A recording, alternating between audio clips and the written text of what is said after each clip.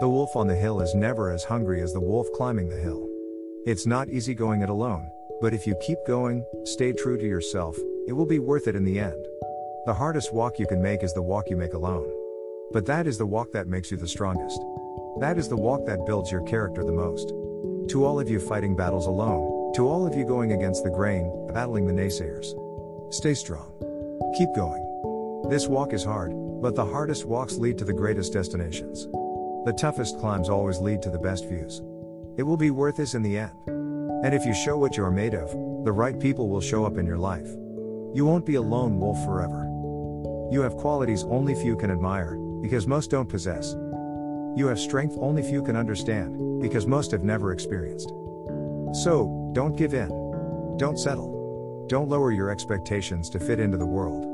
You were born to stand out. You were born to lead. Lead the pack. They say the wolf of the hill is never as hungry as the wolf climbing the hill. Always be that wolf, climbing the hill. Always hungry for more. Always hungry to grow, to feed your mind and rise to the highest level you can take yourself. Never looking back. Always looking forward, to the next feast. Feast of success, in whatever you do. It does not matter if you have to walk alone for a while.